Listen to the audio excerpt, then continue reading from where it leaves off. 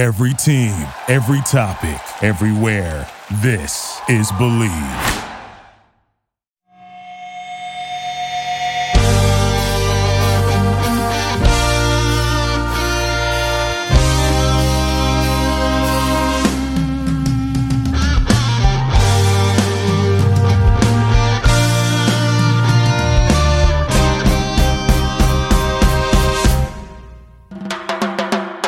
What up, TCK Potters? I'm your host, Sky Guasco. You are listening to the Candlestick Kids Fantasy Football Podcast.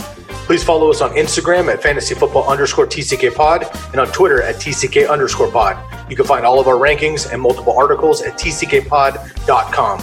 We've got a lot to cover, so let's get into it.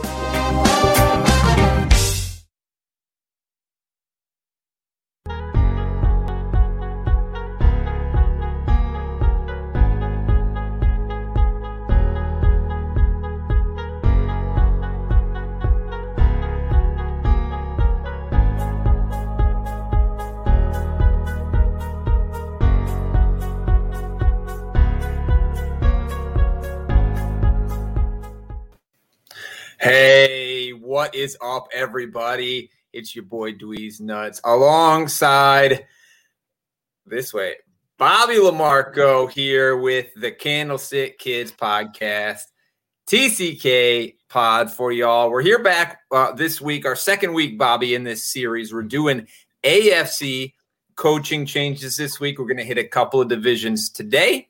We're going to hit a couple of divisions. It'll be live on Wednesday, probably drop on the podcast on Thursday, or maybe, I don't know. Just fucking subscribe everywhere. And then we don't need to tell you. On YouTube, you can hit that little bell underneath our faces. And we don't need to tell you because you'll get a notification every time a new episode comes up. Hey, I think it's episode 367 today. I think. I don't know if you got that right. We'll see. My goal is to never get it right, just to fuck with Sky. Even better. Below my name and below Bobby's name, you will see our Twitter handles. That's where you can reach out to us, connect with us. If you want to talk to Lucas, he's at Lucas_Kaser2 on Twitter. Sky is at TCK_pod on Twitter and fantasyfootball_TCK pod on Instagram, if you'd rather. But that's all the intros. How's your day going? Are you ready for a big AFC coaching changes? I mean, a lot more guys in the AFC now. Are you ready? Oh, yeah. I am ready. Actually, just today, like all the tags and all that stuff going on, got the blood flowing. I got really excited. But which one was your favorite so far, you think, of the non-tags or tag players? Everybody watching knows who my favorite one was. Right, Allen Robinson getting tagged to the Bears. That news came out actually really late after a lot of guys were seeing this guy's tagged, this guy's not, and nothing about my boy A-Rob. And I was starting to get a little nervous because there's no way he was going to sign a contract. But they tagged him. He will be back. He plans on playing under the tag, at least as far as I know. So one more year, a very expensive one, but one more year with our best offensive player. How about you? You got one of these tags or no tags that you really liked best? I think your hat might give away what you're about to tell us. Yeah, I got to say it's Kenny G. I mean, a lot of people know I love Kenny Golladay, but him being freed from that Jared Goff and whatever that Anthony Lynn disaster. I mean, I don't want to say it's going to be a disaster, but I'm not looking forward to it. And I just love the fact that he's going to be able to go somewhere now and pick his spot, take his money. Maybe the Giants. I'm a Giants fan. That'd be sweet. But overall, I love seeing like great players get the opportunity to go a place where they can flourish instead of being dragged down by a team for like 10 years. So I'll ask you then, historically speaking, last year was a little bit of an outlier, but historically speaking, big name receivers that go to a new team struggle that first year. We talked about it all week last week. Passing games and receivers in new offenses tend to take a little longer to come around. Diggs last year disproved that. Hopkins disproved that a little bit last year. Obviously, a lot depends on where Kenny G goes, but do you think his skill set is a first year in a new system, he can thrive? I mean, how hard is it to run straight down the field and catch a deep ball? Yeah, that's good. You know what I'm thinking in my head? I've thought a lot about this I'm going to have to look into this more too, because we saw, the Odell situation where he was a disaster year one for the Browns. And, this last year made you really think, is it a situational thing? If he goes to an established coach with an established quarterback, does that help his transition process? Does he get acclimated quicker, similar to Stephon Diggs and with DeAndre Hopkins? So that could be a factor in all this, but we have to I got to take a deeper dive. I'm tired of wondering. Like, I keep bringing up Odell, Hopkins, and Diggs, and there's just got to be more research done on this. And I think even like your Allen Robinson, his first year in Chicago, he was good, but then it was his second year where he really kind of jumped off. So that could be another person to think about. But I think it's going to be based on ADP, where he's going. But a lot of those guys don't outkick their ADP. Like Hopkins was good, but he was drafted pretty much where he finished. It was Stephon Diggs that was a complete outlier. He was just awesome. So I think that's another factor in all this. Yeah, last season, get with Lucas if you can, Kaser. Last season, going into the offseason, he did a ton of that research, and we broke it down on a couple of different shows last offseason, preparing for the DeAndre Hopkins thing. The only thing I really remember is that Brandon Marshall was the standout guy that moved teams and succeeded. Most everybody else struggled, but I think he's got the research, man. Don't do it again. Don't reinvent the wheel. Just talk to our boy out there in Iowa. He'll get you hooked up. There you go. All right, look, if you guys want to know more, obviously a lot more happened. A lot of guys got signed or franchise tagged. Some people were told, hey, we're not going to tag you. You're free to go. Obviously, you've probably already heard about Dak Prescott and his insane contract that he got. Sky Guasco, our TCK man, he's going to pop on here for a live session after ours, and he's going to break down all of these moves that happened or didn't happen in the NFL today. I think it's going to drop on the podcast probably sometime tomorrow as well. But tune right back in here, anywhere you're watching this right now, and he'll kind of help get a lay of the land of where we are moving into free agency, which starts, next week, I think, right? The 14th, isn't that right? Yeah, next week. So fucking excited.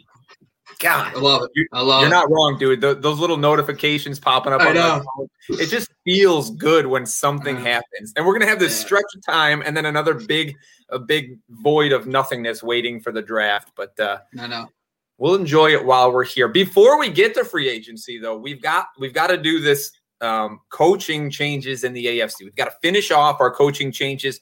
Look at what schemes are coming to teams and how it might affect fantasy players, the guys that you might have on your dynasty rosters. Maybe it might affect your draft or don't draft list for your redraft leagues. Maybe affect some of the trade offers you're throwing out there. Big trade time. I don't know about your leagues right now, but my fucking leagues are going trade crazy right now. So all good information for us to follow. We're going to start it off here in the AFC North.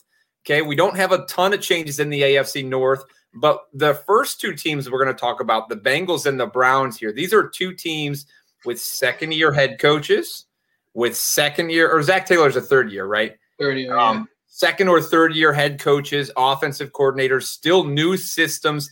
Even Taylor, who's a third-year coach now, he's got a second-year quarterback here. So we're really looking at guys trying to succeed in a second year of a system, whether that's Zach Taylor and Brian Callahan in Cincinnati or Kevin Stefanski and Alex Van Pelt in Cleveland. So what are you hoping to see or expecting to see out of either of these two teams going into year 2 or 3 with the guys and systems? Well, the Bengals, first off, I want Joe. You want to make sure Burrow is healthy and obviously come off the injury, but they need to address that offensive line. It's been a disaster. And I think that's been the biggest hiccup for Joe Mixon owners over the last couple of seasons is that they basically have no offensive line. And Jonah Williams, who was their first-round pick a couple of years ago, has been injured most of the time he's been in the NFL. And the problem was 2 years ago they replaced him with Cordy Glenn, and then they let him go, and then they didn't replace anybody else, and it was just disaster all over again. So they do have some moving parts on the offensive line that need to be addressed in the draft this year. You would hope that A.J. Green is out the door, John Ross is out the door, and how is that going to affect guys like T. Higgins and Tyler Boyd? Even like guys like C.J. Uzomah last year did show flashes because this was such a pass-heavy offense under Zach Taylor and Joe Burrow, even with Joe Mixon in the backfield. So I do believe that I love to look at second years, even with players and systems. So there is an opportunity, like we've seen over the last couple of years. Lamar Jackson and Patrick Mahomes in their second seasons won MVPs, and that's how much of a leap guys can make in their second season. So Joe Burrow, I'm looking at the offensive line moves. I want to see them at least address two positions on that line, get that beefed up, get Jonah Williams back healthy, and then I can start really looking at these players and saying, I could buy them at their ADPs. But the problem is when you have a disastrous offensive line, the offense just keeps to continue to sputter. But that's pretty much how I feel about the Bengals. I don't know if you want to just jump in. Any thoughts on that before I jump into the Browns? Yeah, when you start looking at the players on this team, obviously T. Higgins started to kind of click a little bit with Burrow last year. So, watch that ADP. There is some potential there. But you said it, man. I mean, like, nothing works if your offensive line doesn't work. I mean, Dak Prescott works without an offensive line. That's why he got his $66 million signing bonus. But nothing else works in the NFL without an offensive line. So that's got to get together. Let me ask you this question, okay? So people have been holding on and trying desperately to claw onto reasons to maintain Joe Mixon hope. Like, are you a Joe Mixon believer in general? And let's say his ADP is middle of the second round again this year. Is that somebody that, everything else stays the same? Or do you feel good about that ADP? I do. I do think last year I wasn't high on Joe Mixon as a back end of the first round pick. And I just, for the exact reason I said, I was like, this offensive line is terrible. They did not address it at all in the offseason. And I was just like, Joe Mixon's not going to be able to do much behind this offensive line. But with Joe Burrow heading into his second season, I think Joe Mixon's definitely a buy. But I'm going to monitor that offensive line. I want to see them invest in that heavy. I know there's an offensive tackle there in the shop for the first-round pick, but I think that's got to be addressed as well. So I think overall it's going to rely on the offensive line. But I do think Zach Taylor has something to offer as an offensive mind. I think Joe Burrow is going to be I think Justin Herbert's the new hotness. I know Sky's going to kill me for saying he's not the guy, but I think Joe Burrow is still like the best rookie quarterback from last year if I was going to bet on anybody long term. So I think I'm buying this offense. Yeah, and Taylor and Callahan certainly showed last year that they have confidence in the kid, and they have confidence in him going out and trying to win games by just chucking it all over the place. I mean, his very first start, Burrows, I don't remember exactly the numbers, but the offense went a little crazy. All right, let's look at the other Ohio team, mistake by the lake, the Cleveland Browns. Kevin Stefanski, Alex Van Pelt come back again. We saw big things on this offense last year. We've got a lot of big names sticking around on the offense. What is it going to be a repeat? Are they going to take a step forward in this year? Is Baker Mayfield really the man? I mean, he's seeing aliens out in the night sky. Yeah. You know me with this stuff. Second year in a system, I like to buy, and that is a big time position where you can see guys take the next step. Now, Baker as a fantasy asset, I think his ceiling probably next year is going to be like a Kirk Cousins in the sense that he'll be a consistent low-end QB1, maybe a couple, but he's not going to win you a fantasy league, but he'll be pretty consistent. I think right now Baker's kind of a mid-range QB2 like he was this year. I think he could take that next step into low QB1 at the end of the year, which is going to help elevate the guys around him. Guys like Jarvis Landry can take another step in the second year of the system. Odell Beckham's a wild card because I think we all believe in the talent. We've seen the talent. We know the talent, but it just seems like over year, he gets drafted in the third, fourth round, and then he gets hurt and he's a bust. So I think for me, this offense too started humming when he left. But listen, you could add Odell to a good offense, and I think it's gonna help. I don't think it's gonna hurt. Plus the tight ends, Austin Hooper, David Njoku. I think there's plenty of weapons, so I'm buying Baker. And, of course, Nick Chubb is a stud. I think that, for me, what happened with Kareem Hunt, by the way? I thought he was a free agent. Is he not? They re-signed him last year. They gave him an extension last year. Gotcha. All right. So then that's kind of a mosh posh. But I think Nick Chubb, to me, I think a lot of people might not think of him as high because of that Kareem Hunt. But when Chubb was on the field, he's the guy. He's the workhorse. He's the stud. In close games, they're going to Chubb. So I think that he's going to be a great value at the 1-2 turn next year probably because people are going to still fade him because of Kareem Hunt. Yeah, my big concern here, at least from a coaching standpoint, is and people were really let down by it. It's that tight end position, right? Like for prior to last year, people were all on Njoku for a couple of years in a row. He gets hurt. He doesn't get. He just can't stay on the field. But people had high expectations. Austin Hooper comes in, and Austin Hooper is going to be the man, and his ADP goes flying up through the roof. But what we saw from the coaching staff is they are very willing to cycle these guys through. All three of them, right? Harrison Bryant got plenty of love at the end of the year as well. So if we're looking at from a coaching standpoint, yeah, the offense has a lot of potential, a lot of a big game potential, especially if they don't fix that defense. They're just going to have to score. But I think the one thing that you should really be concerned about and really back off of is that tight end, just because they're happy using them all, right? And right. Yeah. It's one of these things, again, where if you pick one of them on your team, you have to guess which week to play them, and you're going to guess wrong more often than not. But nice offense to want to get a piece of here, second year in the system. So I like a lot of the pieces. I like a Donovan Peoples-Jones there as a potential guy who started a little bit later on. He's taken a while to learn the system. Didn't play a lot in Michigan, so it was always going to take him a little while to learn the system. But he's a dynasty sleeper I think people should be going after. Higgins is gone too. On that offense, sure, yeah. So some pieces. All right, let's move on then. Let's go to the Baltimore Ravens. This is a team that there's not a lot of change, right? Harbaugh's been the coach there for a while. Now, Greg Roman, offensive coordinator, came in, I think it was 2018. So he's been there for a few years in a row now. I put out a little live quick hitter the other day because some of these stats kind of blew my mind, right? Like I'm nearly a 40-year-old man. And that's the stat that blew my mind. I was like, you don't look a day over 30. So I don't know what you're talking about. Look at the hair, man. If I got up close, you see all the liver spots popping up. It's fine. But in my entire lifetime, this is the only guy that has had a 3,000-yard team rushing season. And he's done it 2 years in a row now for this team. The only 2 years, it's only been 2 years. So he came in 2019. He's done it 2 years in a row for the Ravens. And it's not all just Lamar Jackson, right? There were three guys with 125 carries or more last year. Lamar was one of them. Three guys with 5+ yards per carry, three guys with at least 6 rushing touchdowns. Like, this is the rushing offense you want to be a part of. Greg Roman is a historically great run game offensive coordinator. And I don't care how bad Lamar Jackson is at throwing the ball. I don't care that every defense in the league is coming prepared to stop the run, both from Lamar and this year probably from Dobbins as well. He showed his ass a little bit at the end of the season. Greg Roman knows how to make it work anyway. And I expect big things from Dobbins. I expect big things from Gus Edwards and rushing work from Lamar again. And it all comes down to the coach, the scheme, and the system for Greg Roman here for me. So I'm a buy at any price on those guys.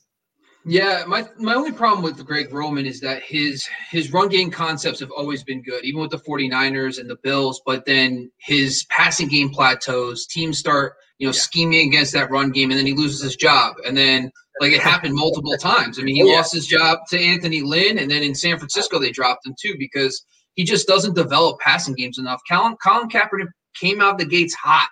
He looked awesome. But as soon as teams started realizing what they were doing, they didn't adjust at all. They make no adjustments in the pass game. So I think that's what a lot of people are worried about. And we're starting to hear more about the route concepts and how they're not developing enough. They're not getting people open. You're not scheming people's open. You have talent like Marquise Hollywood Brown and Mark Andrews. But you're right. You're buying who cares about the pass game? We know this, all right? So stick to the run game, and you're good. Lamar Jackson, as long as his ADP is not third round like it was last year, I think you could buy him at some point. But Dobbins, to me, I think the only thing that worries me about Dobbins is that the Gus Edwards thing, them two is a 1-2 punch. Edwards is very involved, and they're not really involved in the pass game. So that worries me because he could be completely taken out of games. He can have 10 carries for 50 yards, and that's it. And then in PPR, that's nothing, So that does worry me a little bit. But Mark Ingram being out is good news. It at least narrows it down to 2, right? So I think that's a positive step. But overall, I am worried that Greg Roman, I hope they can do something in the pass game this year.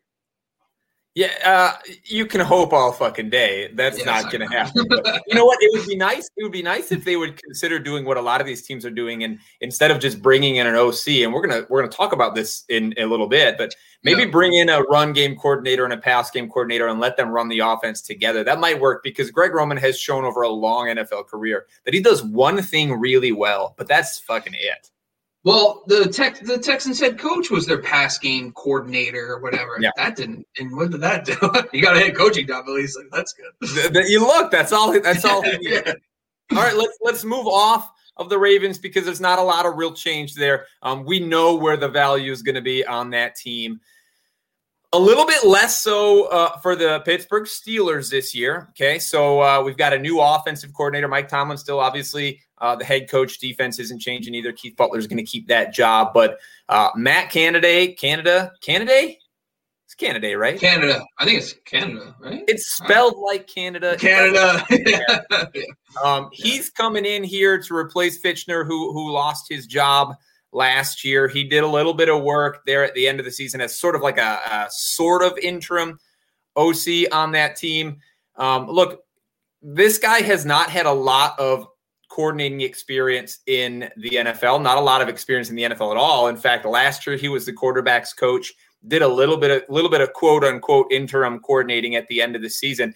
But he's been coordinating offenses in college for quite some time. Now, obviously, when a coach moves from college to the NFL, we don't know how much of his schemes and that sort of thing are going to kind of carry over. And specifically for guys like Canada here, Canada, I don't know, like Matt.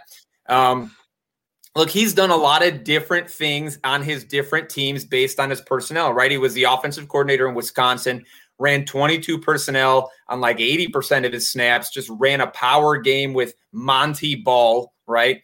Ran 11 personnel in a spread offense with Jacoby Brissett in NC State. Kind of has it all in his bag of tricks, has had a lot of experiences he can bring here. But the three things that kind of pop up for me that are consistent is that he just fucking loves the play action pass.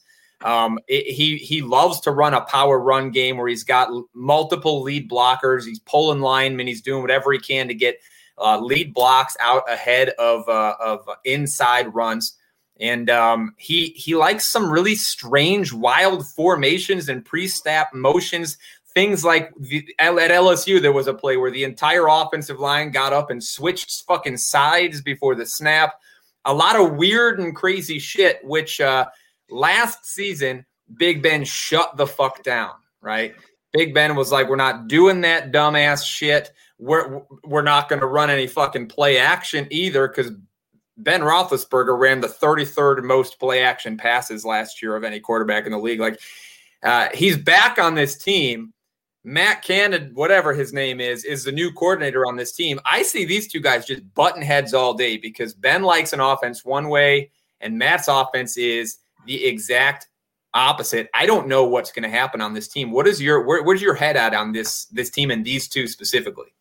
Yeah, you hit a lot on the head, and I'll tell you this: I was looking in the 1990s at Northern Illinois, so I was in this deep, like just trying to figure out who this guy was, trying to just understand if there was any ties to the NFL. I did find one. This is cool. The actual the run game coordinator Dan Roshar for the Saints was actually coaching with him in the 90s and the early 2000s. Right. So there was some connection, but I was like, all right, that's a little. But the biggest thing I took was actually very interesting is that he actually coached 4 of the Steelers running backs in college. So Jalen Samuel at NC State. He actually coached James Conner at Pittsburgh. He also coached Anthony McFarland, which I think is the most interesting one, at Maryland. And he also had ties to Derek Watt at Wisconsin. So I thought he has something in that running back room. He does, and like you just brought up perfectly, is his run game concepts are pretty solid, and it shows because a lot of his running backs make it to the NFL.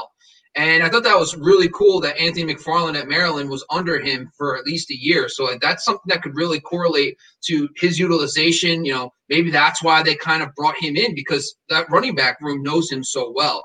I know James Conner's out the door. I know Juju Smith-Schuster's out the door. And those receivers are pretty good. But another problem you just hit on the head is that for play action to truly work, you have to be under center. And Big Ben did not want to be under center a lot. He wanted to be in shotgun a lot. Yeah. And that's could be a combination of he's getting older. He doesn't want to deal with that stuff anymore. Totally get it. His knees don't allow him to bend down anymore. He doesn't want to get down there anymore. Come on, So that could be a problem because especially he does like to do a lot of motion, exotic looks and stuff. And you're right about that. So I think personally, it is exciting. I think Big Ben, another year removed from that arm surgery, I think he's going to have to open up a little bit to this idea because they got really they just became one-dimensional. I think Matt Canada can infuse some life into that run game, which is what they really need. And I think James Conner leaving will open things up for guys like Anthony McFarland, maybe even Benny Snell. But I think they also have a lot of free agents on the offensive line. So they're big time left tackle, a couple guys on the interior. Pouncey just retired. So I think they have to take a look at the offensive line. But overall, I think Matt Canada is going to really, really help and make his imprint on the run game. That's what I gathered. Yeah, it should be pretty good. I did have some concerns, right? Like I guess I didn't put it together that he coached almost every running back. Trey Edmonds is the lone man out here who had 9 snaps last year, so it's not like he's really missing out. But when I looked at the kind of run game that I think he's going to try to run here for the Steelers, it didn't seem to fit really well with what Anthony McFarland has done in the past, or Benny Snell is good at either, right? Like these power run games where you have extra guys, extra tight ends, you're running either 12, 22, whatever it is, personnel, so that you get extra blockers in there. That means you're going to have stacked fronts a lot when you're running the ball. Anthony McFarland, 1.8 yards per carry against the stack box. Benny Snell's career is 1.7 yards per carry against the stack box. Like these guys just don't do that really well. Like he may be willing to change it up if he's coached these two guys before, knows how to use their strengths. But I was just a little bit concerned. Actually, James Conner is, of all the guys that were on this team last year, a perfect fit for what I think Canada wants to do. Unfortunately, he's not going to be there. So interesting to watch because a running back is going to succeed on this offense next year in that scheme. It's just going to be a matter of who's going to win that job in camp. How much is Canada willing to change his scheme to fit these two guys? Anthony McFarland was one of my favorite backs coming out of college last year. I would love to see that happen. I just don't know that he's like a 5'9", he's like 195 pounds or something. So I don't know if he's got that game in him. But on the wide receiver core, I'll just say real quick, I think James Washington and Deontay Johnson seem like they're much better suited for the different kind of creativity than a guy like Chase Claypool. Claypool's going to probably be drafted much higher than Washington, certainly. I think he'll be drafted pretty close to Deontay Johnson just because of the insane playmaking ability he has. But on an offense like this, I like to go and snag the guys like James Washington quick, underneath, can do a lot more things. I watched him run a bunch of jet sweeps this year, but might be some value there. But we'll see. Going to have to watch this offense in camp. Who do you think kicks into the slot out of those 3 guys? You know what? They're probably going to move Washington. I think he's a little bit quicker, and they want to leave Deontay Johnson on the outside is my estimation. Yeah. Both of those guys could play in the slot, I think, just fine. I think they'll move Washington in there just because they want to use Johnson on some of those bigger corners or those better corners anyway, and sort of fuck with that. But we'll see. Got to watch. Again, it's a guy it's a coordinator that's done a lot of different things in his career. So it's going to be important to watch camp, watch the beat reports out of camp to see, 1, which running back is going to succeed, and 2, how much the offense really is going to change. All right, so let's move off the NFC North there. Not a ton of change, but some interesting stuff there for sure. Let's move on then to what do we do in the East here? Yep. All right. I mean, we can do the West if you want to switch it up. I'm unprepared for the West, but now let's go AFC East, huh? Sounds like a plan.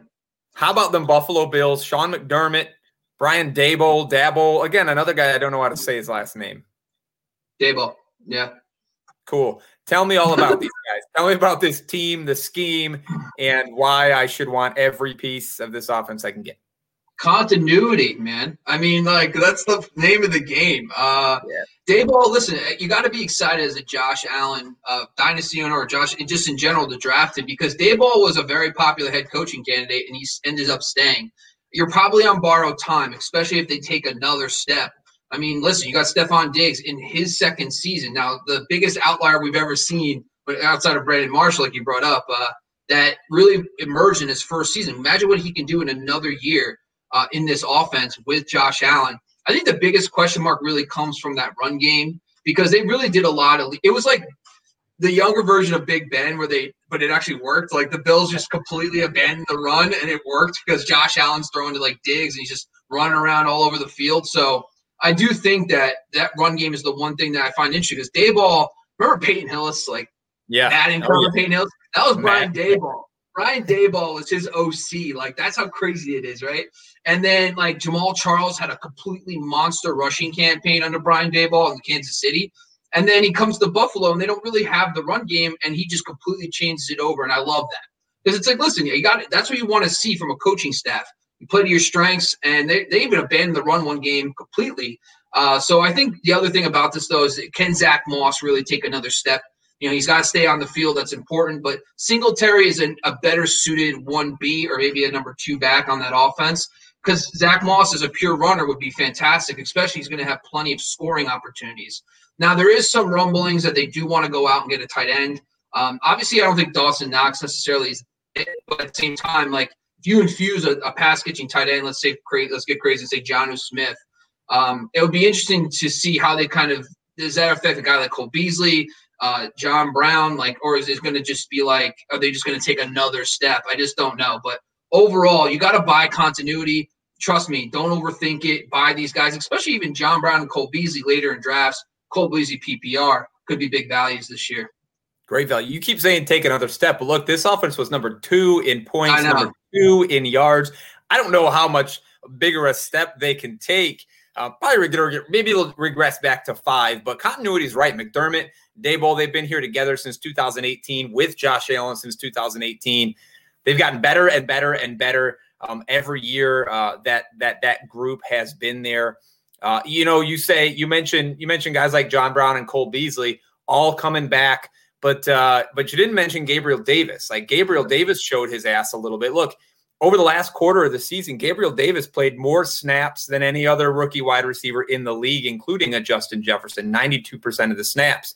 Obviously, Brown wasn't, tip-top shape. He played some, but he certainly wasn't 100%. But Gabriel Davis also had the 3rd best passer rating when targeted of all the rookies in this class, just behind Claypool and Jefferson. 2nd most red zone targets of all those rookie wide receivers. Gabriel Davis was a forgotten rookie wide receiver going into the season. I think he'll end up sort of slipping in ADP and be a little bit forgotten going into next season as well. John Brown's getting old, man. Cole Beasley's fucking old as shit too. I think Gabriel Davis is going to be a really nice piece in Dynasty, a great go get him right now because, again, this is an offense that you want to have pieces of. Like, go fucking get the pieces of the good offenses that kept all of their players and coaches intact. You're not wrong. Hey, before we move on, we almost forgot to do this. We got some bills to pay. Let me hit this button. So while we're on the bills, I should say that with my other podcast, Your Football Fantasy, we play a game every year, and the winner of that game gets a jersey of one of the 5 guys they selected on their team. In 2019, I won. I beat all the whatever it was, 55 people that played, and I got a signed jersey to go on my wall. It was a Devin Singletary jersey because I was all fucking about some Devin Singletary. Of course, last year I was all about Zach Moss too, so maybe I need to put a Moss jersey right next to him. But best way to do that, obviously, that would be the Jersey Jungle. Check it out on the screen, guys. If you hit these guys up on Instagram, DM them at the Jersey Jungle. They will hook you up. They have beautiful jerseys. These are game quality jerseys that you can get at $60 regular price, which is half of what they cost if you go to NFL.com. If you use the TCK coupon code, just tell them that we sent you here from TCK. They're going to give you 10% off if you want 1 or 2 jerseys, or 15% off if they get you if you want to get that 3 jersey pack. I think a Zach Moss probably needs to hang next to my Devin Singletary because I think he's going to take over the bulk of that work from Singletary this year, which is a shame because what Devin Singletary did in college at the goal line and in the holes in the line of scrimmage was just fucking beautiful to watch. But I digress. Jersey Jungle, these people are fucking amazing. Go get yourself something beautiful. Bobby, if you're buying a jersey today, what would it be? Lawrence Taylor. Lawrence, not a New York Giants Kenny Galladay. Look, they do custom jerseys. That happens. You can buy the jersey and make it happen, okay? That's true. Listen, my most embarrassing jersey, while we're on jerseys, I have a Jesse Palmer jersey when he was the backup because I hated Kerry Collins so much and then became the Bachelor. So it's even worse now. So that might be worth something someday. You hold on to those, okay? Yes. That's beautiful. All right, let's dive back in here. We've got a few more coaching changes in the AFC East. Let's talk Miami Dolphins. Okay, Brian Flores in his second year as the head coach loses his offensive coordinator and hires two. So this is what we sort of mentioned earlier. Like, we wish somebody would come in and help Greg Roman with his passing offense. Well, we got Eric Stootsville, who used to be the running backs coach on this team, and George Godsey, who used to be the tight end coach on this team, but spent a lot of time as quarterback coaches around the league, did a little bit of offensive coordinating in Houston a few years back. And I'll list for you the quarterbacks he had when he was coordinating in Houston. It's a great list. But this is an interesting situation because they are co-offensive coordinators, which makes our job just a little bit harder because, neither of them have a long history of play calling or offense designing. But that's what we're here to do. We're here to tell people what's going to happen. So what the fuck's going to happen? All right, so just the background. I like to go to the coaching background first. And so George Godsey, he actually coached with Brian Flores in New England. Those guys go back to Bill Belichick. He was actually the tight ends coach when they had Aaron Hernandez and Rob Gronkowski pretty much featured in 2011 and 2012. Yeah, right, of course. And then and the thing I like about George Godsey is that when he was the OC in 2015, and then he kind of lost his coordinating duties on and off in 2016, those offenses were like top 5 and 6 in rushing attempts. So he was very focused on the run, which kind of fits hand in hand with being a coordinator with a guy who's a career running backs coach. I mean, Eric Stootsville, Sean Payton all the way back to his days with the Giants, Josh McDaniels, he had time with Gary Kubiak, even guys like Mike Mularkey. He's coached under plenty of coaches, plenty of schemes, pretty much a steady running backs coach. Now, in the Senior Bowl, the Dolphins were involved. I was trying to find anything to give me some insight. And they both called plays at the Senior Bowl, which did not help. I was like, all right, great. But from a quarterback you're reaching here, buddy. You're reaching. I'm sorry. Like, I hate not knowing things. It drives me crazy. I just want to have an idea, right? So, that didn't help. But I think George Godsey would probably be the direction I lean in slightly as the guy who calls plays because of his time with the Texans. And like you just said, the quarterbacks from that Texans year, that 2015 year, he was the full-time OC, like Brian Hoyer, Ryan Mallett, TJ Yates, Brandon Weeden. He got Brock Osweiler in 2016. Come on. I know, right? Even better. And that's the thing about these coordinators, right? A lot of guys, you live and die by your quarterback. So it would be awesome to see what these coordinators can do when they have decent quarterback play. And no one's going to succeed. Like, we're even seeing guys like Kyle Shanahan, which we'll talk about in a few because of the Jets correlation. But when he doesn't have great quarterbacks, his teams end up being 5-11. You know what I mean? So there's not a lot you can do. So I'm looking forward to this because he, 8th in play action. So that 2015 season that he was the full-time OC, he was 8th in play action, which is always something we like to see. He was above average in deep passing rate, even with the murderer's row of quarterbacks in Houston that year. So he is creative enough. They do take shots. I do think that's one thing that they didn't like about Chan Gailey was the Dolphins were not taking shots downfield, and they were actually below average when it came to play action last year. So I think that's something they want to implement more this year. Something that I think Tua can actually be decent with. He's a pretty mobile quarterback too. So from a quarterback perspective, I think those guys tandeming could definitely do something good for Tua. Now, at the running game, I think this is where it lives and dies. I think when you have a running backs coach like Eric Stootsville for that many years, there's a lot of – I took a deep dive into that 2015 season because that's really the year he called plays. They gave Arian Foster and Alfred Blue 18 touches a game when they started and finished games. So that's a pretty healthy dose of touches for those guys. And even last year, Myles Gaskins had 18 touches per game in the 10 games. He was the featured back before injuries hit him too. So the running back position is going to be huge. I think we're already hearing noise about Aaron Jones potentially going down here. I think that he could have an opportunity to be a feature back. And I also like Gaskins. I think he was awesome last year. So if they don't get anybody, I think this running back position is going to be solidified. We show it with George Godsey, or whatever his name is, back in Texas for the Texans, but we also saw it last year with the Miami Dolphins. And then for the receiving core, like my thing is with the receivers, like we saw in that 2015 season, DeAndre Hopkins had like 190 targets. They featured because they basically say, hey, we're going to just give it to that one guy. And I think if Devontae Parker continues to be that one guy, listen, Tua, we can say what we want. We're not sure we know about Tua yet. But they did feature a true X receiver. They featured DeAndre Hopkins on the outside. And Parker has shown to win one-on-one. He's a pretty good receiver. He really flourished under Ryan Fitzpatrick. So I do think that, when he was healthy last year, he was still getting about 8 targets per game. So I think he could definitely be a solid buy in the mid-rounds, especially if Tua takes the next step, especially in this type of offense. And then my last point, just the tight ends, is just, there isn't a lot of information about the tight ends, but George Godsey was a tight ends coach with the Dolphins, of course, but also with the Patriots. So he does have tight end background. So that does give you some optimism. And plus what he did, he was actually the position coach for Aaron Hernandez and Rob Gronkowski in that one season. They really had a dominant year. I think that's important to note because he knows the importance of having a flexible offense featuring tight ends. So Mike Gesicki could take another step in this system.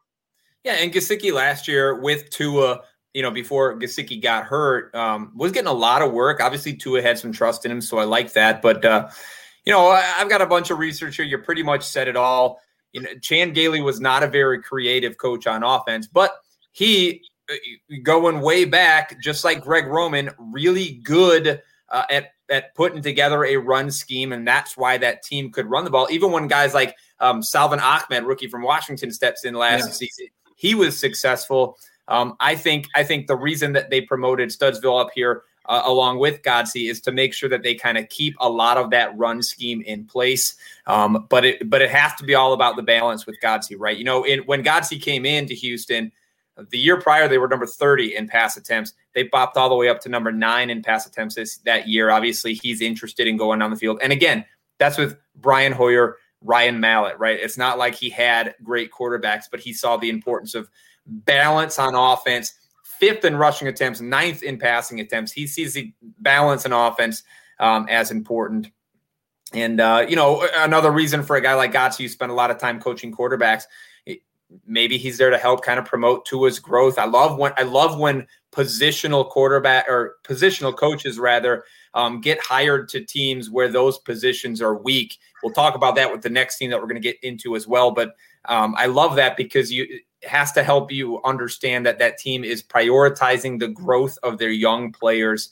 I think they're going to go all in on Tua. I know there's a lot of rumors about other quarterbacks going, maybe Tua leaves. I think they're going to go all in on Tua, lean on the run game that worked last year, and allow Godsey to sort of expand the pass game for sure. All right, let's talk New York Jets, which is our first and only total overhaul of the day. Everybody's fucking out in New York, thank God. Adam Gase is one of the worst coaches of all time. Robert Saleh coming in to take the head coaching job. Mike LaFleur, yes, that is the younger brother of Matt LaFleur. Mike LaFleur is 3 years old. Makes me feel so old. Jeff Ulbrich coming in to take the defense. So a whole bunch of new guys here. 2 of them, at least head coach and offensive coordinator, come from the same system, worked together. I know you were probably about to tell us that. I won't say much. I'm going to let you go. Obviously, you've done your research today. I love what you're giving up. It's fucking gold. So tell me about this Jets team. Tell me about this Jets offense and what's going to happen on what was just the hardest team to watch play football last year. Free them all. I mean, Adam Gase, by the way, God, he is just the worst, man. And the worst part is, people are talking about getting him offensive coordinator jobs. I'm like, what are we doing?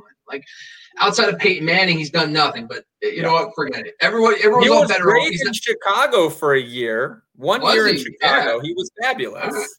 Was it Smoking Jay Cutler that year, right? Yes. Yes. Right. So the one thing I will say is there is going to be a lot of moving parts. So I'm just going to focus just on coaching because Sam Darnold might not even be the quarterback. I totally get all that. But Adam Gase refused to do things that were creative. He refused to feature his best players. It drove people crazy. And that's going to be the complete opposite kind of thought process here. And what I mean by that is the one thing I noticed from the Shanahans is that Kyle has been a little different than his dad's years and when he was just an OC versus a head coach. A lot of that might have to do with the carousel at quarterback. But the one thing I will say is early on in Kyle Shanahan's career, he kind of had a set template. He featured a true X receiver. Julio Jones had a 200-target season. Andre Johnson had back-to-back 170-yard target seasons under Kyle Shanahan. And Pierre Garçon, crazy enough, had a 180-target season. So he did feature a true number one for early on in his career. And then over the last couple of years, it's been kind of a revolving door. Even guys like Marquise Goodwin got like 100 targets. But he hasn't been able to feature one guy because Debo has been on and off the field. Brandon Ayuk's a rookie. He's just on and off the field. But I do believe that there is a fixture of a true X receiver. Now, Denzel Mims makes the most sense to be that guy as the receiving core. Rashard Perriman might be out the door. And then other things, it's just that they don't really have another true guy. The Jets are one of the prime teams with a lot of money. They can bring in a guy maybe like Kenny Golladay. I don't know. But I hope not. Just go to the Giants. Just make me happy as a fan. But anyway. But when I'm looking at the thing with the best part about Kyle Shanahan's scheme, when you're talking about quarterbacks and play, they're going to use a lot of play action, which is awesome. But they're just their run game is so epically beautiful. It's insane. And I think the one thing that it feeds off that passing game is all the movement, the ends around, the jet sweeps. We've seen all that happening with Debo Samuel. Me and Sky were talking about his yards. ADOT was like 2 yards. For a wide receiver was 2 yards. It's completely mind-blowing. So he's definitely willing to adapt his scheme. He's also adapted to positions. So we saw guys like George Kittle become the fixture. Like I just touched on Andre Johnson and Julio Jones. Well, George Kittle is his best player. He features George Kittle. That does offer a lot of upside for a guy like Chris Herndon. If Chris Herndon can turn it on, learn the system and actually show that because he has the talent. And I do believe that this is the type of system that you want to buy a tight end in because we've seen guys like Owen Daniels, for example, Fred Davis, Chris Cooley. We're talking some old school tight ends that had dominant over 100 target seasons in this system. So I think the tight end is a fixture. And that also does lean to fade running backs in the passing game. We do see a lot of guys like Alfred Morris, for example, a long time ago was an absolute monster in this system. But he's given – unfortunately, since Carlos Hyde, which is, crazy to think Carlos Hyde's our linchpin for this discussion, but Carlos Hyde was the last healthy 16-game starter he's had at running back since that was 2017 because every year before 2017, he's had a featured back. Devonta Freeman was the number one RB in fantasy in 2015 under Kyle Shanahan. So, even with Carlos Hyde, he had 299 touches that season. So he's giving guys 300 carry touches seasons every single year. And then all of a sudden it hits a wall because he tried to feature Matt Breida in 2018. Matt Breida was on his way to a solid season. He gets hurt. And then 2019, it was a mosh posh of guys. It was Breida. It was, Tevin Coleman and Mostert. And I think we get lost sometimes in the end result. But I think he does want to feature a true number one running back. Because anytime he has a guy with a hot hand and he knows it, he rides him. We see it with Jeff Wilson. We saw it last year in that scheme. I think that's what kind of Mike LaFleur, his brother does the same thing. They do have a lot of running backs rotating in and out, but when they have a guy who's hot, they ride him. And I think the Jets situation is just a clean slate. I think if we go into this offseason, we got to watch this team because whoever they bring in on free agency and in the draft, there could be a lot of value on this team in a better offensive scheme. The tight ends, the running backs, the receivers, anybody can really emerge from this system, which I totally love. And I think that's the best part about this offense. I'll tell you what, you say whoever they bring in after talking about these running backs. What about LaMichael Pirine? LaMichael Pirine is my boy. Another guy that I loved in college. I thought he was really underrated.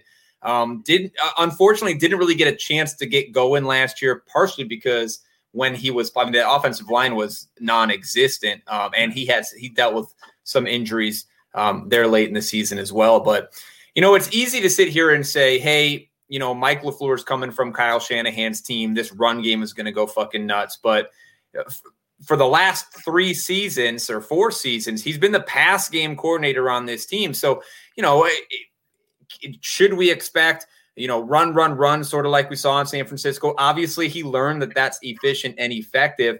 But this is a pass game coordinator who's been a wide receivers coach before that. I think we're gonna probably end up seeing a lot more passing than some people expect. And while San Francisco's pass game has not been good, even with Mike LaFleur there trying to kind of pull some strings to keep the pass game alive, it has been really efficient. Okay, like they went from 32nd to 6th most touchdown efficient passing offense in 2020. They were top 3 in yards per attempt, net yards per attempt in that 2019 season under a guy like Mike LaFleur. So I think he's sort of licking his chops to get an opportunity to explore a little more of a pass game. Obviously, they need the personnel, and maybe that's Denzel Mims. Maybe it's Sam Darnold throwing it to him.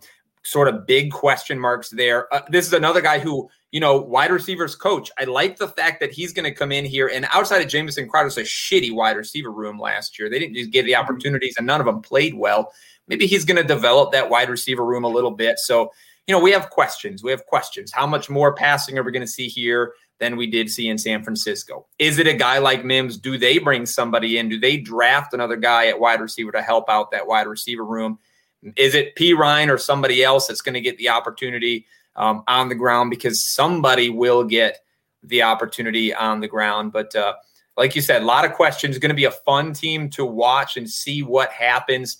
Unfortunately, I do think because everything's so new, some of these players are probably going to go higher than maybe they should go. There is potential there, but all of them are going to start with the floor that's absolute zero, and none of them are going to be drafted there. So I'm afraid I'm not going to own any Jets this season, but I certainly wouldn't be against it. Real quick on the defensive side, Jeff Ulbrich comes in, linebacker coach in Atlanta.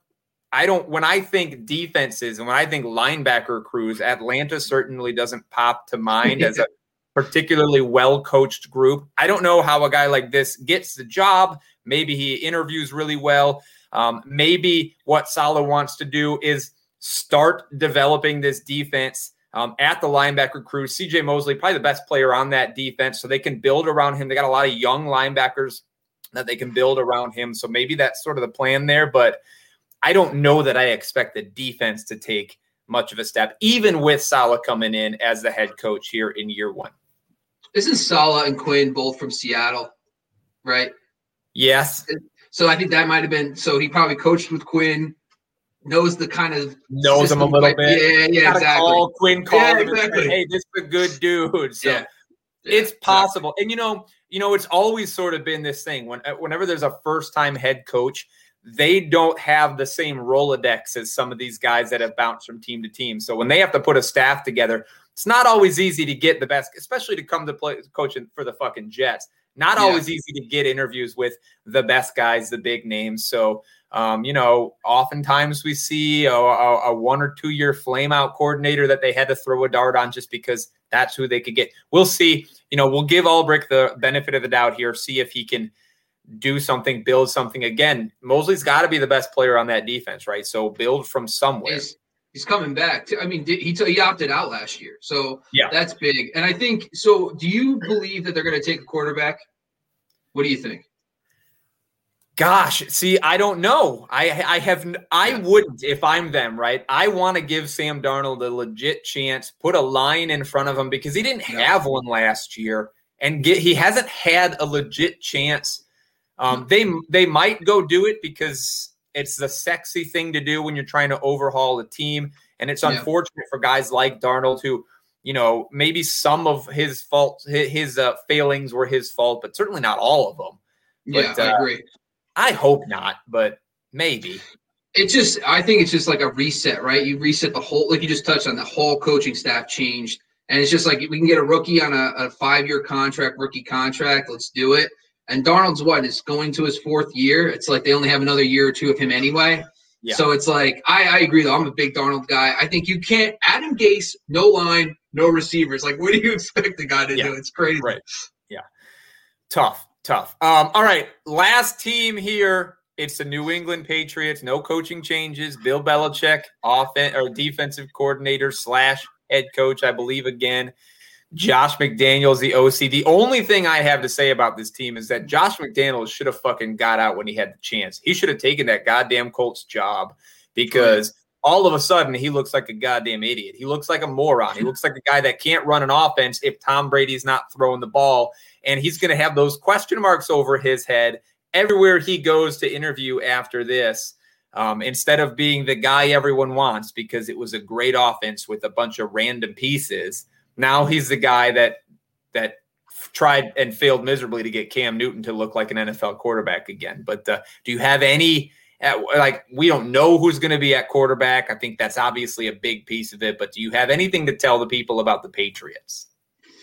I think it's kind of a funny thing where you get Tom Brady the last couple of years and I turned 40, he's declining, and you start realizing they don't invest in their skill position players at all. I mean, talk about a team. They traded a second-round pick for Mohamed Sanu. That was their Hail Mary thing. It's what are you doing? I'm sorry, but if you're going to make a splash, you can't go out and get a guy that's going to be a true X or a true wide receiver one on that team. I mean, Edelman's heading into his mid-30s, but they also tried to integrate Cam Newton when they were already halfway through the offseason in a COVID offseason. So it didn't stand a chance. I mean, plus he's a completely different style of player from Tom Brady. But at the same time, you got to believe in Belichick. I do believe in Josh McDaniels. I'm willing to give him one more shot at it. I just don't know if Cam's going to be the quarterback because we saw what they did with guys like Matt Castle, who were kind of in their system for a while, comes in for Brady, they win 11 games, right? So it's they do have they've done it with weaker quarterbacks. Can Jimmy G be an option for them? Could there be some type of trade they swing to get a quarterback? I think Ryan Fitzpatrick's been linked to them a little bit too, but it just seems like they'll never reset, but they probably should. They're losing some guys in the line this year. They just traded for Trent Brown. But overall, they need to invest in their receivers. They have two young rookie tight ends from last year coming into their second years, Devin Asiasi and Dalton Keene. So that could be someone to look at because a lot of tight ends make a big jump in their second season. And this offense has proven time and time again that they will feature tight ends if it's the best players on the field. They did with Gronk, Aaron Hernandez, etc. So that could be a thing, but there's got to be someone to throw the ball. So I think the quarterback situation needs to be resolved before we even think about it. I would love to see Jimmy G go back there. I think that's an ideal situation because what you said a few minutes ago was the guys that have been in the system, Bill Belichick and Josh McDaniels on either side of the ball, their systems are notoriously difficult to pick up and learn. And Cam Newton is certainly not a genius out there, okay? He's not known for his brains on the field. So maybe that might work. They've got to do something. They're struggling. Tom Brady has the opportunity this coming season, early in the season, to beat the Patriots and make that all 32 teams. So they're going to pull out all the stops to stop him from doing that, I think. But it could be another tough year to watch those Patriots struggle on offense. All comes down to who's taking snaps, I suppose. What do you think of that? Oh, it'd be fun. I think Fitzpatrick's just awesome. I would love him to go anywhere. I'd love to see him in Chicago. I'd love to see him wherever. You said Chicago would be great. Just saying for a friend. So what do you think of N'Keal Harry? I know he's been hurt and stuff, but what's your thought? I know you're kind of a dynasty guy too. So what are your thoughts on him? What would you give up for a guy like him? What's your thoughts? You know what? I thought N'Keal Harry was going a little too high last year. I wasn't as high on him as a lot of people going into the draft. Personally, I think he does a couple of things relatively well. He's a pretty good deep ball guy. He's a really nice end zone target kind of guy, which he struggled with last year. Even when he was playing well, he did not pull in a lot of really catchable end zone targets on those fades or on those post corner routes. So, I'm not very high on him, and I'm not buying him anywhere. I wouldn't buy him for if I could get the guy for a 3rd round rookie pick, which you probably can't. I'd take him because you never know, but this is not a team. This is not a situation. It's not a quarterback situation that you love for a receiver anyway. And what I saw from him last year kind of matched what I expected to see from him coming out of college. So for me, I'm pretty much off of him, and I'm looking elsewhere if I can. Give me a guy like Gabriel Davis, who's probably cheaper all day. Yeah. Better offense. Come on, everything. Do you think I know Nick Saban and him are boys. Do you think they have any shot at Matt Jones? Do you even like Mac Jones? Is he like I know nothing about college. I'm just I don't know. Yeah, but look. What we're getting into at this point is like wild speculation, right? Like anything can fucking happen, and that's all for the next few weeks. Let's not jump ahead of ourselves, okay? Because we're going to finish off this week coaching changes, and then we're doing free agency, and then we're going to start jumping into rookies and draft prep stuff. We've got a long off season. Okay. You're right. I'm sorry. Hold the fuck on, Bobby. Hold on. Just trying to make small talk. What can I say? Slow down. We're an hour to the show. No time for small talk. Look, before we sign off here, and I go rebuke Bobby for throwing a wrench into our plans on this episode off air. I'm just saying, look, subscribe to us on YouTube. Says it underneath. Hit the little bell for the notifications. Like this video. Share it. If you're watching on Twitter, on Facebook, wherever else this thing goes live, follow, give a subscribe there as well. We're live here at least 2 days a week, I think. It's either going to be the two of us or the two other guys or some combination thereof. And, on occasion, we might drop a last minute, hey, I saw something cool, research like I did earlier in the week live. So subscribe where you can. If you're listening to the podcast, cool. I'm sure you're already a subscriber. Reach out to us on our social medias. You see ours under our screens. You can hit up TCK_pod on Twitter or Lucas_Caser2 on Twitter as well. Chat with us. Talk to us. If you catch us while we're doing a live show, send us some comments, and we won't ignore you. We ignored some comments today because I forgot. It's late where I am, Bobby. But we're done. We've only got 2 divisions left, but it's a whole lot of fucking coaching changes. Do we know what day that's going to be recorded live and dropping on the podcast? I think I'm dropping it Friday. So we're going to Thursday, dropping Friday. Live on Thursday, 10 o'clock Eastern. You're going to hear everything you need to know about the AFC South and the AFC West, all the new coaching changes. There's a lot of them. Might be a long show. Anything you want to say to the people before we go off? Keep it on topic. Sorry. No, I'm good. See you guys. Okay. All right. Peace out, everybody. We appreciate you. We'll see you in a couple of days. Thank you for listening to Believe. You can show support to your host by subscribing to the show and giving us a 5-star rating on your preferred platform. Check us out at Believe.com and search for BLEAV on YouTube.